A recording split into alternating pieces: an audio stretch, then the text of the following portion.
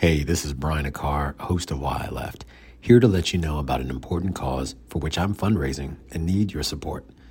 Child trauma occurs more than you think. More than 2/3 of children reported at least one traumatic event by age 16. Since 1979, the Advocate Childhood Trauma Treatment Program has provided a range of specialized services for the treatment of and healing from experiences of trauma in the Chicago area. Knowing people who have experienced childhood trauma, I'm aware of its lasting impact. That's why, on October 13th, 2024, I'm back running the Chicago Marathon again, representing Advocate Health as a member of the charity running team and fundraising to benefit the program. Please visit the show notes and click the link for Be Run Chicago to donate to this cause. I appreciate any support that you could provide. Now, let's get to this week's episode. Thank you.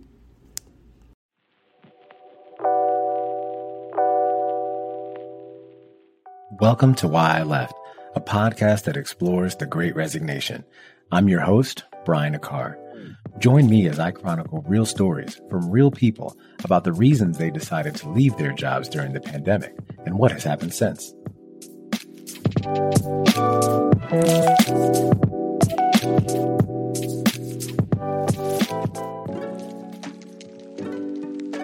Hello, and thanks for tuning in to this episode of Why I Left. In today's episode, I chat with Alicia Reece.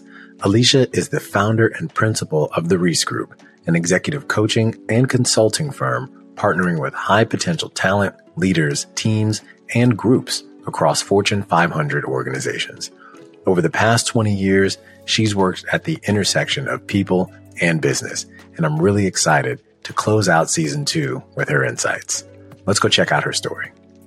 All right, welcome back. So our guest today is Alicia Reece. Alicia is a certified executive coach, author, and speaker who empowers her clients to deepen their self-awareness and harness their strengths while fostering a growth mindset to advance their career through the power of emotional intelligence. Now, she's a former HR leader and has been a Forbes featured speaker at their global summits and contributed articles published by Forbes discussing career and leadership trends. Additionally, you could also find her featured in The Muse, Authority Magazine, Market Watch, CEO Magazine, Training Magazine, Thrive Global, Yahoo Finance, and a host of other publications. Now, what I'm really excited to have her join is because in 2021, she released her first book, Driven to Thrive, 10 Proven Strategies to Excel, Expand, and Elevate Your Career in Life. And she also has over 50,000 learners globally who have taken her LinkedIn learning courses, coaching yourself to career success, and using personal authenticity to drive career success. So I'm really excited to have her on. So hi, Alicia. How you doing today? I am doing well, Brian. How about yourself? I'm pretty good. This is a huge episode for us, and we'll talk about that more later because I'm definitely excited to have you join. And so, we talked a little bit about your bio and would love to just get a little background on you before talking a little bit more about your work. So tell us a little bit about your upbringing and, where you currently call home. Absolutely. So I was born and raised in Memphis, Tennessee. I am one of 2 children. And, as I think about my upbringing, there were 3 anchors for me. Number 1, faith. So my family always really instilled having faith as a core value in how we navigated life. Education was also very important to our family. I saw my mother go back to school at a very young age. And when I say that, she got her undergrad degree and soon after she got her master's degree, all in education. And so my mother was the mom who corrected me if I spoke incorrect English, even in front of my friends or just out with family. So education was just something that was firmly instilled.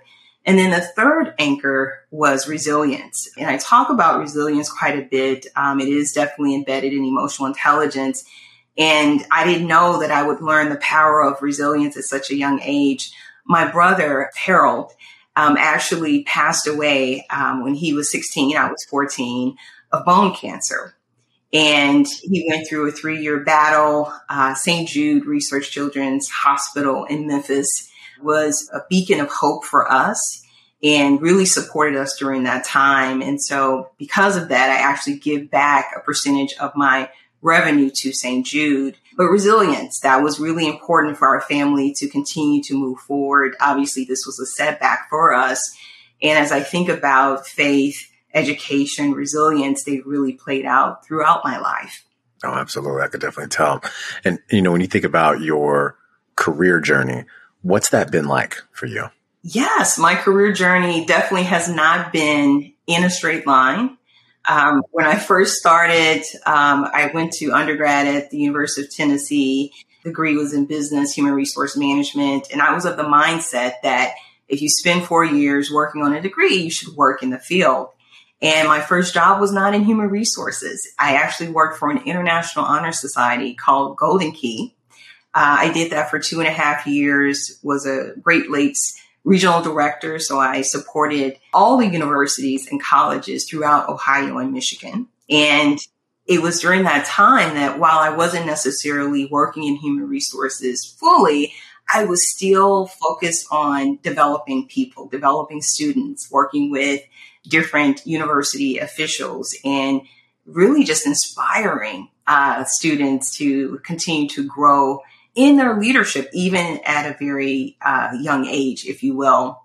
And then eventually I did move into human resources after 2.5 years. And in fact, while I was at Golden Key, 9/11 happened and it just changed everything. While I was at Golden Key, I traveled 75% of the time. So I would fly into my region, and then I would literally travel sometimes for 30 days consecutively to the various universities. So once September 11th happened, it changed my perspective, as I'm sure it changed a lot of people's perspective on life. And I wanted to move into human resources. So Owens Corning, building materials, a Fortune 500 company based, ironically, in Toledo, Ohio, came knocking on my door. They had a wonderful HR leadership development program where I would be able to spend 2.5 years rotating throughout the company, gaining really a strong foundation in human resources, and spent time in manufacturing. I spent time at their corporate headquarters in various assignments. And then after I left Owens Corning, I decided, hey, why not move into something new? I had gotten the experience. I had, worked even after I graduated from the program, and I was ready to sell, if you will, on a new journey. And Kimberly-Clark was a company that came knocking on the door. And I share Kimberly-Clark, this story, because it was really one of the most defining moments for me in my career. I jumped into this experience where I was a young African-American female in my mid-20s, leading a team of about 20 people in rural Conway, Arkansas. And I was over 2 manufacturing facilities at the time. And, in hindsight, it probably wasn't the best fit for me, but I had to go into the experience to really kind of look like, oh my goodness. So the first week I kind of knew like, I don't know if this is going to be a good fit, but I stuck it out for 5 months. And at that time I was on a fast track, if you will, in my career. And I had to really dig deep and look within myself around what was important to me at this time. And, there were 2 different schools of thought, stay in there and stick it out. And this is what it's about, life and career. Or listen to my own internal voice, which is saying, no, you need to go and do something else. So I actually left that role. And at the time I had a home in Tennessee. I went back to my home and I really got clear about where I wanted to go next. And I wanted to move to Atlanta. So I did. And less than, 3 months later, I was with Scientific Atlanta, moved into that company as a human resources manager. And then eventually they were purchased by Cisco. So most notably, I spent the majority of my career, nearly 10 years at Cisco, working at the intersection of people and business. I worked in various capacities, from acquisition integration work to being an HR business partner, and then eventually moving into leadership development. Fun fact about Cisco, I actually met my husband literally a couple of months after starting with the company. We met on the elevator, and we've been married going on 11 years now. And when this comes out, it will be Yeah, it'll be 11 years fully. So I shared the Kimberly Clark story because it was a defining moment for me, as I mentioned, but it also really set me on the path of really being intentional and listening to my own voice when it came to my career. Leadership development at Cisco, I became an external coach, an internal coach as well. And eventually I started my own practice. Yeah. And that's what I love in the show. We often talk about that purpose, that intention of people and the decisions that they're making, especially during a time like this.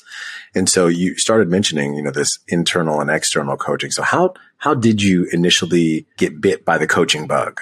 Yeah. So the common thread for me, even going back to Golden Key, was people development. And while I was at Cisco, I did, like I said, a number of different assignments. And I quite honestly felt like the work was becoming very mundane.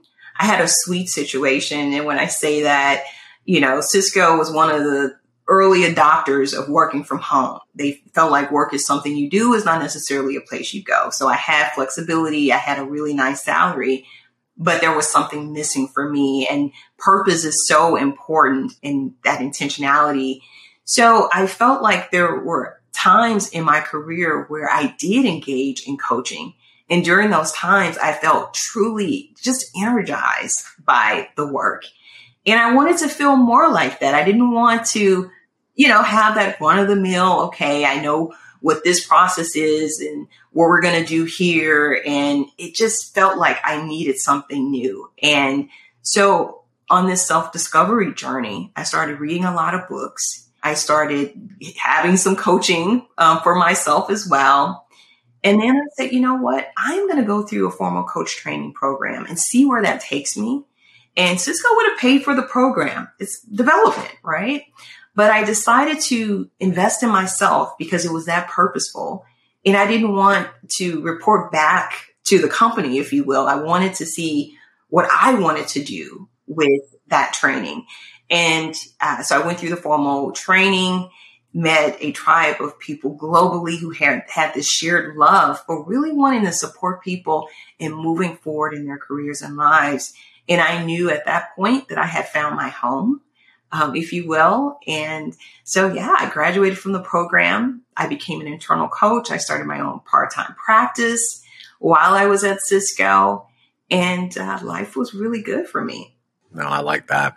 And, I want to talk a little bit briefly about this first book, Driven to Thrive. And we'll talk a little bit more about later, but just to kind of tee us up a little bit. So Driven to Thrive, you really offer readers this guide to accelerating their path to success, right? And before we kind of get into some of those strategies, what was the inspiration for this book? The inspiration was twofold. The inspiration, first and foremost, came from my clients. I started to see trends in my one-on-one coaching sessions and group coaching sessions regarding career, life, and leadership. And I'm one person, so I wanted to be able to scale the messages that I felt like were really important in this area of career management and leadership development and even life management in the form of a book. So that was one of the inspirations. And the second inspiration was really myself.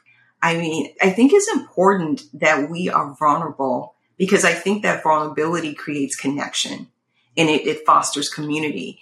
And definitely, I've had a lot of great successes in my career, but I've also had a lot of failures and areas where I was just completely unsure of myself and, not necessarily having the language to describe what was happening to me. And it was the imposter syndrome, right? And times where I just felt like, I want to say something, but I don't feel confident enough. And I wanted to be able to share some of my own stories of my trials and triumphs. And with the trials, how did I actually overcome these trials? And so those were the reasons why I wrote the book. We'll be right back. This show is sponsored by BetterHelp. Are you struggling with mental health issues but find it difficult to make time for in-person therapy? BetterHelp has got you covered. BetterHelp is an online therapy platform that connects you with licensed therapists from the comfort of your own home. With BetterHelp, You can access professional counseling whenever and wherever you need it on your schedule. And the best part, it's affordable, confidential, and easy to use. As the host of Why I Left, I know that life can be tough sometimes, and that's why it's important to take care of your mental health. BetterHelp offers a wide range of services, including individual counseling, couples therapy, and even online group sessions. So whether you're dealing with depression, anxiety, or any other mental health issue, BetterHelp can provide the support you need to feel better. Sign up for BetterHelp today and start living a happier, healthier life. And as a special offer for our listeners, you can get 10% off your first month of BetterHelp by visiting betterhelp.com/whyileft. That's betterhelp.com/whyileft. Take care of yourself.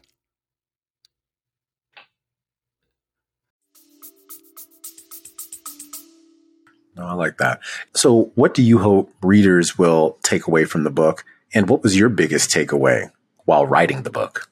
What I want readers to take away from the book is two things. Number one, emotional intelligence is a practical set of tools and resources that you can use to really power your career and your life. Sometimes when folks hear the terminology emotional intelligence, they feel like it's this faraway concept or it just belongs in a textbook. And in actuality, emotional intelligence is about deepening your self-awareness about how you're showing up. It is about being perceptive of others in a way where you're able to make better decisions, manage relationships and stress to get to the outcomes that you want. And I personally believe that emotional intelligence is the key to personal and professional transformation and really anything that you want to achieve in your career and in your life. So I want them to be able to see that, wow, I can take this set of skills and really apply them and be in the driver's seat of my career. And what I was able to take away in writing the book was that I can do the impossible. Because quite honestly, it felt like this huge, impossible task of writing a book.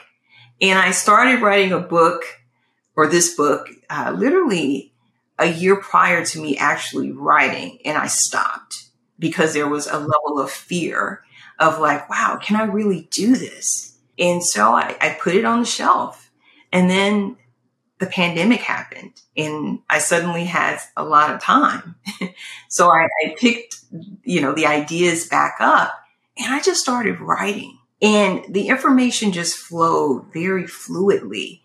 And quite honestly, it still feels surreal to a certain extent when, people introduce me, like you introduced me on your podcast, or feeling and touching my book. Like, it's like, wow, I actually did this. So it was really a testament that we can do hard things. I can do hard things. No, absolutely. I resonate with that so much because sometimes I feel that way with this show, because, I had this idea for this thing and it's like, wow, this is like real now, so, but I love that you mentioned that.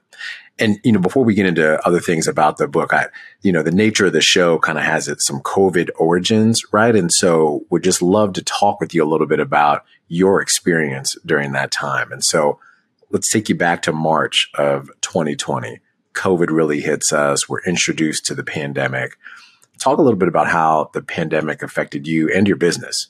Yeah. So as with everyone, not knowing a lot about COVID at the time, there was definitely an element of fear of the unknown, of what was to happen. But then also there was an element of, wow, I get to actually be in this cocoon, if you will, with my 9-year-old daughter and my husband, and we get to really spend uninterrupted time together. So there was an element of happiness as a part of that experience as well. In terms of my business, I know that a lot of businesses actually suffered, particularly small businesses during the pandemic. My business was actually on the opposite end of the spectrum. My business was booming. And I think for a couple of reasons. Number one, during this time, people had more time. So they could take time to reflect on their careers and their lives and just their leadership. And they were kind of rethinking and re-engineering what they truly wanted and really getting to the core of that. And so having a coach to be able to help unravel that in partnership with them was really important. So I had definitely a lot of folks reaching out regarding coaching. And then the second piece, organizations, because now there was an element of fear and just uncertainty that was happening. They wanted to try to normalize as much as possible for their employees by continuing with ongoing development. So organizations were reaching out as well, just around providing coaching for their employees from a development perspective, but then also for them to have a resource, a safe place where they felt like they could be fully heard and fully seen to share the good, the bad, the ugly, if you will, around this experience so that they could really be productive and overall have a sense of well-being. I like that. And looking back, what's one thing you would have done differently during the pandemic? I would have rested more, quite honestly. I was the person, I was running my business. Suddenly my daughter was at home. We were trying to navigate her online school schedule and navigating life. So I was like, really busy, and I was writing my book. So there was just so many different dynamics that were happening during that time. But in hindsight, I would have carved out more time to actually rest. I get that. And, now transitioning back to some of your work now as, executive coach and author, would love to dig a little bit more into the book. And so can you tell us a little more about the strategies that you outlined in your book and how they apply to this moment? And, because we think about now, there's so much movement in the workforce. And so I think you've kind of outlined some very nice things. And so would love for you to talk a little bit more about that. Yeah. So there's definitely a lot of movement, a lot of change, and quite honestly, just a lot of uncertainty that's happening right now in the workforce. And as I think about the book, Driven to Thrive, and the strategies, the first strategy that kind of comes to mind is actually the first chapter. It's the smallest chapter, but it's, to me, the most impactful chapter, and that is harnessing your power. Like, in order to implement any of the other strategies in the book is so important to harness your power. There's a quote by Les Brown that I love, which is focused around the graveyard being the richest place on earth, because there you have the inventions that were never created, the cures that were never found, the songs that were never written, all because people didn't necessarily keep at the problem or keep with what they wanted to do. And by harnessing your power, you're harnessing your confidence, you're harnessing your authenticity, your skills in order to drive the career in life that you want. And what gets in the way of being able to harness your power, I call it the other syndrome, because we're kind of looking outside of ourselves at others that kind of gets in the way of us being able to move forward. And when I say others, meaning we're taking what people say at face value, right? Not necessarily challenging if someone gives you a certain level of feedback. What's true about that feedback versus what's not? Because I feel that feedback can be constructive or destructive. Constructive feedback has evidence. Destructive feedback has no evidence. So being able to even challenge that. And then also taking on the personas of others. There's a quote that I love in the book where I talk about, and it's really a story versus a quote, where Oprah, when she's first starting out in media, and she's taking on the persona of Barbara Walters, like literally emulating her down to how she speaks. And then there was a moment that she actually mispronounces Canada and she calls it Canada. And that moment, she laughed so hard at herself, but it was a moment of clarity around, I just should be my own authentic self. Like, I'm enough. And clearly she's obviously one of the most influential people on the planet. And so that says a lot, in terms of that part. And then also just comparing yourself to others, right? And so there's a really great quote, comparison is a thief of joy. And so it's really about focusing on your lane.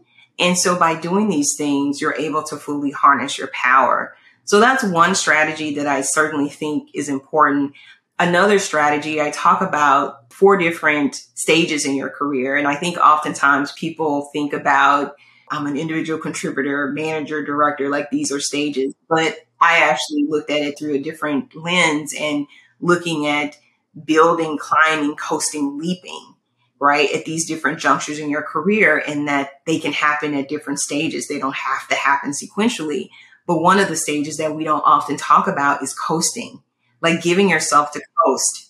I just had a new baby. I need to coast for a moment. It doesn't mean that I'm not moving. I'm still moving. I'm still meeting my objectives, but maybe I'm not able to go at the same pace as I did when I didn't necessarily have a baby.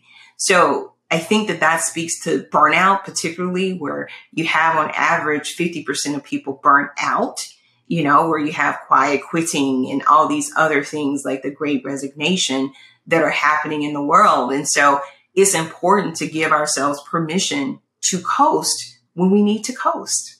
I feel like you're talking to me on that one because I find it very, very difficult to coast. It's tough and I'm self-aware enough to acknowledge that, right? But I do find it very difficult to coast because I feel like I'm at that stage where, it's like these next 20 years are huge, so like I got to do what I got to do. And so I know it's not the healthiest of things, but just being open and honest about that. I love it. I'm raising my hand because that is me as well, especially when you love what you do. Like I truly love what I do. It is purposeful work. It is a part of not just what I do, it's who I am. And so being able to engage in that type of work is just awesome. But I also have a tipping point where it's like you can pivot and you feel like you're going to actually burn out, if you will. And so there are obviously strategies that you can use so that you don't become burnt out. But the self-awareness piece is really important, but also taking actions. Yeah, no, agreed. One of the things you mentioned too in the book was around building and nurturing relationships, right? This, key to kind of growing. And so how can our listeners cultivate some authentic connections with others in today's digital age?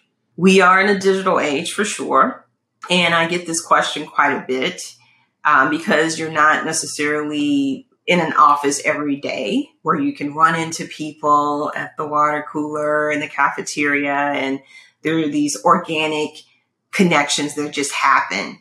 You have to be very intentional and strategic when it comes to cultivating relationships. And the way that I look at cultivating relationships, it's planting a seed and watering the seed. Planting the seed is you have made the initial connection, and then watering the seed. How do you continue to have touch points with that individual that you're looking to build a relationship with? But even before you get to that point, you have to get clear about who do you want to build relationships with.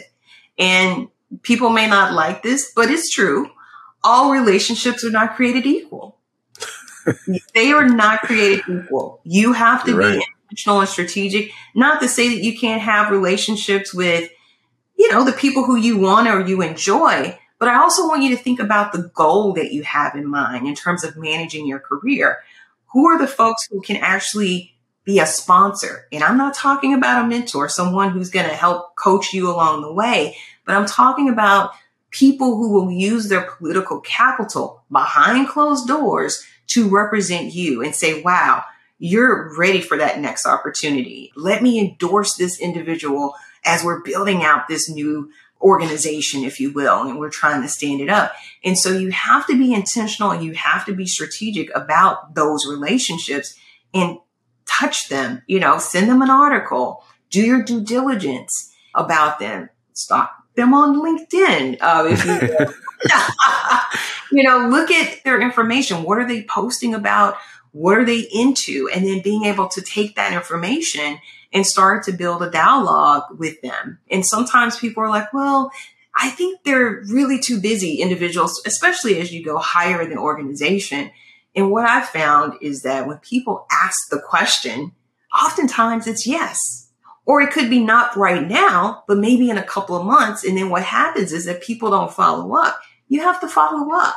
Building relationships should be a part of just really good career hygiene. And it's something that should be ongoing, not when you need people and you're like, I'm ready for the next opportunity.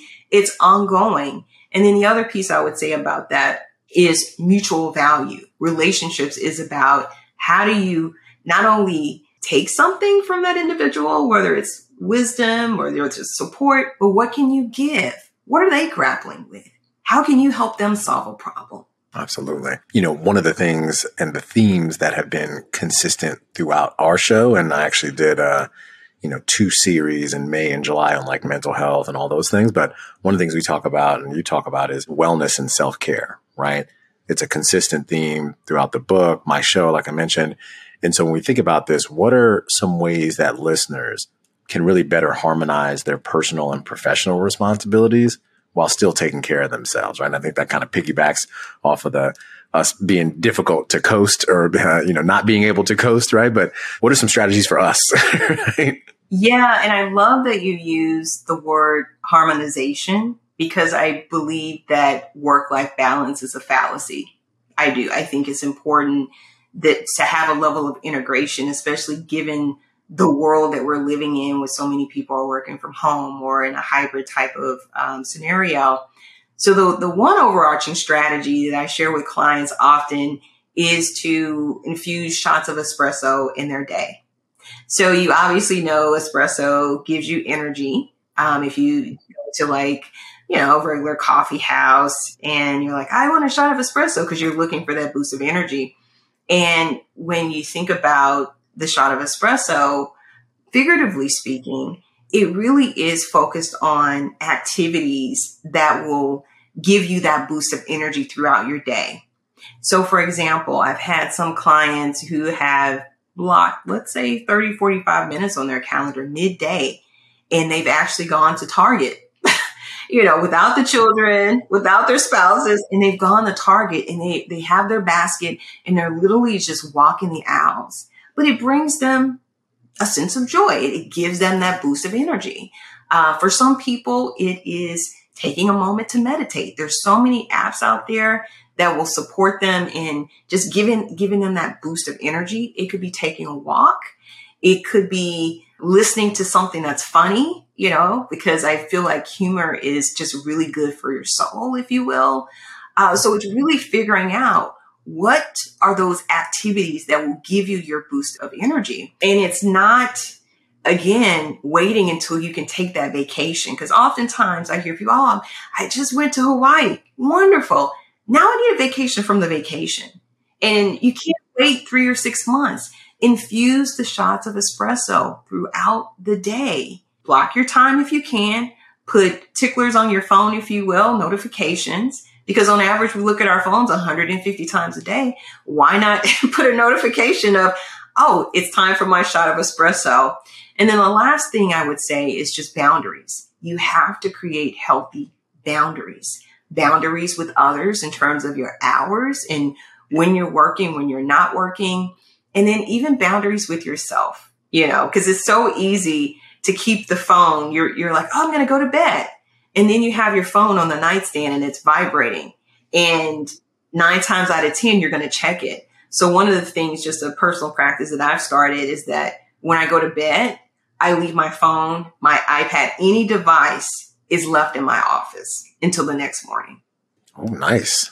Ooh, I wish I could do that. I'm too busy doom scrolling at night sometimes, but I try. I try my best. So no, I like that. And that was actually, one thing I wanted to hear you kind of talk how you implemented some of these strategies in your book. And so yeah, that sounds like one, right? You keep that outside of your space. So I really like that. One other thing you talk about is you really make this call out to readers to seek mentors, right? And have role models. Who are some of your mentors or role models, and really how have they impacted your life? Yes. So first and foremost, my mother. My mom unfortunately passed away suddenly in June of 2011. And she just, again, she just left an imprint on my heart. And again, it started, if you go back to our earlier part of our conversation, of education and really instilling that lifetime learning desire in me. You can tell, obviously, I have all these books behind me. I love to read. I just love that. And even, my mom was an educator, so she was a teacher. And I never saw myself as a teacher, But as I've gotten older, I'm like, wow, I do teach, but it's just in a different way. It's not in a classroom with children, but I actually get to teach and inspire others, adults, if you will. So my mom, also Sheila Carmichael was my first HR manager at Owens Corning, and love her, to death. She is a person who I can continue to call upon when I need any advice around my career and my life. Gerard Zach is also a really great mentor who hired me when I left Kimberly-Clark, didn't have the job, and he took a chance on me. And for that, I will be forever grateful. And David Harris, who is no longer with us here on earth, who also was able to see me as a young HR leadership development participant and give me really meaty assignments and really sponsor me before I even really knew what sponsoring was. He sponsored me. And then there are people who I've never really engaged with, like Michelle Obama and Oprah, who continue to inspire me based upon their journeys and the work that they're doing in the world. Anytime I have a talk that I'm going to do, when a part of my regiment is I will listen to Michelle Obama or Oprah, just something inspirational that they've said, and it really just energizes me. So they've touched me in a lot of ways as well. Oh, that's great to hear. And, a part of the show that truthfully I get the most feedback on is really this advice section, right? So I love for our guests to share some advice for folks who are listening. And so when you think about all the things we've been talking about and everything that's going on in the workplace, what advice would you give to someone who is feeling stuck or discouraged in their personal, professional life? Get clear about the why. What's the why that's associated with dissatisfaction? And oftentimes that's like the number one area that, folks will reach out. I'm feeling stuck. I don't know what to do. And then oftentimes when people say they're feeling stuck, they start to talk about the organization and about the things that they don't like. They also start to talk about different elements of their job. And so you have to get clear about, is it the job or is it the organization? Maybe I've outgrown the environment. Maybe I've outgrown the role, or maybe it's a combination of the two. So I definitely think that piece. And then I talk about the second strategy in my book, which is to basically go through a SWOT analysis. And oftentimes SWOT analysis are used in businesses to understand the health and vitality, right, of the organization. But you can use a SWOT analysis as well to understand your strengths. And the way I look at strengths, what are you energized by? What strengthens you, right? Get clear about that. What weakens you? And you can look at your current job, your current environment, and those are your weaknesses. Like, I don't want to do expense reports, or I don't want to do a lot of analytical work. And so really getting clear about the weaknesses. And then what are the opportunities that you have, opportunities to grow and develop, and really get clear about what are those areas. And that is kind of an indication of, maybe there's some data here that will point me in the direction of where I really want to go next in my career. And then the T, which is threats, what's getting in the way of you being able to move forward in those areas where you've identified as opportunities. And oftentimes we look outside of ourselves, but quite honestly, there are internal threats, limiting beliefs, negative self-talk, the inner critic that gets in the way of us being able to pursue what we really want. And so being able to understand those different elements will help to heighten your self-awareness so that you can put a plan in place to get unstuck. I like that. And how can they apply the strategies in the book, right, to overcome those challenges? Any framework for that? How can they apply the strategies in the book?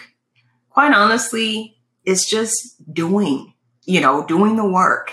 What I love about the book, there are a lot of things that I love, but the way that I've outlined the book, it's very practical, meaning I'm not just giving you a concept, I'm giving you the how to. And I'm giving you a story to support how somebody was able to leverage the strategies. So it's just a matter of working the steps, working the strategies.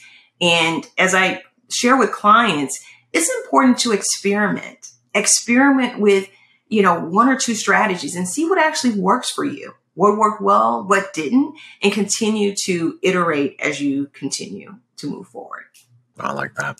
And now you emphasize the importance of giving back to others in the book. And it's something that, I've noticed that you live by in the content I've seen of yours. And so I think that's really awesome. So how can people find meaningful ways to contribute to their own communities?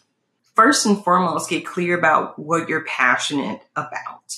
I said earlier in the segment that I give back to St. Jude Research Children's Hospital because there's a personal connection for me, right? And so that is a form of giving back, and I'm passionate about it. So I would look for what are some things that you're really passionate about? And then also, if there's even an intersection between your passions and your day job, meaning how could this way of giving back, which could be sitting on a board, a nonprofit board, for example, how could that anchor me in helping me build new skills and make me even sharper in my role while tapping into my passions? I like that. And so what's next for you? Great question. What's next for me? Quite honestly, I look at my career as a collection of experiences, right? It's not necessarily this linear path where I'm going to continue to ascend, if you will. And as I think about what's next for me, certainly I plan to continue to offer my portfolio of services around coaching and courses. I plan to write my next book as well. And I plan to be open to what comes to me that's going to continue to help me to support people in navigating their careers with purpose, passion, and peace of mind. At the end of the day, that's what I truly enjoy. And I enjoy doing that through the power of emotional intelligence. Love that. And, last question, what type of impact are you hoping to have in the future? The impact that I'm hoping to have is to really continue to help people to move forward in their careers, lives, and leadership journeys, no matter what. And I say that quite often. No matter what piece is so important because the what is typically what gets us stuck. And my goal is to continue to be a resource, be a coach to support people in really getting unstuck so that they can have the careers, lives, and leadership journeys that they want. And for me, that's the high level surface piece. But then these folks are going to go out and create better organizations, better employee experiences. They are going to create additional experiences for their families. I mean, I've had folks who have worked with me and they take the coaching back and they start to coach their teenage children, if you will. So just continuing to grow my impact through the power of coaching and development in the world is where I see myself in the future. Very nice. Well, Alicia, I really, really, really, really appreciate you taking the time to join the show and really close out season 2 today. Appreciate learning everything about you and would love for you to share where our listeners can support you. Absolutely. So I am at www.aliciadreece.com. That is Reece with a C. And you can also find me on LinkedIn. I have 2 courses, Coaching Yourself to Career Success, as well as Using Personal Authenticity to Drive Your Career Success. And then also my book, Driven to Thrive, which you can find on my website, Amazon, any major book retailer. Very nice. Thank you for that info. And look, that'll do it for today's episode, and we'll wrap up season 2 of Why I Left. It's been an amazing one. Look, I appreciate all the support. The season, like I said, has been wonderful, truly a labor of love, and I'm honored to share these stories with you all. We'll be returning in season 3, 2024. Give you a date as it gets a little bit closer. So make sure you're subscribed and make sure you stay up to date on all the content. So I want to thank Alicia Reece for joining me today. I'll share her info in the show notes. And look, hope you all enjoy the holiday season, and we'll definitely see you next time. Thanks again, Alicia. Thank you, Brian. Thanks again for listening to Why I Left. Be sure to join us next time for more stories from the Great Resignation. Visit us at www.whyileft.co. That's whyileft.co. And subscribe to the show on YouTube, Spotify, Apple Podcasts, or wherever you get your podcasts.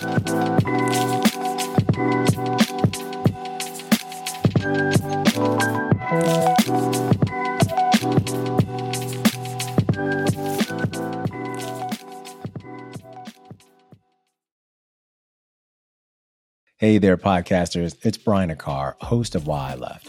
Are you ready to take your show to the next level? I've got a game changer for you. Meet Dave, the genius behind apodcastgeek.com, and the man who keeps me and Why I Left looking and sounding so crisp. Whether you're a seasoned podcaster or just getting started, Dave's got your back. He's the go-to producer for podcasters who demand nothing but the best. At apodcastgeek.com, you can easily order your next episode. And the best part, got a special offer, is you'll receive 10% off your first order using code BA10. That's right, 10% off to kickstart your podcasting journey by simply using the code BA10 at checkout. Now, don't wait. I know you've been thinking about starting a show, and maybe this is your sign to just get out there and do it. So what I want you to do is visit apodcastgeek.com, sign up, and start creating amazing content. Dave and his team are simply amazing, and you won't regret it. At apodcastgeek.com, they're going to help you reach new heights with your podcast. And of course, tell them that Brian from Why I Left sent you. See you soon.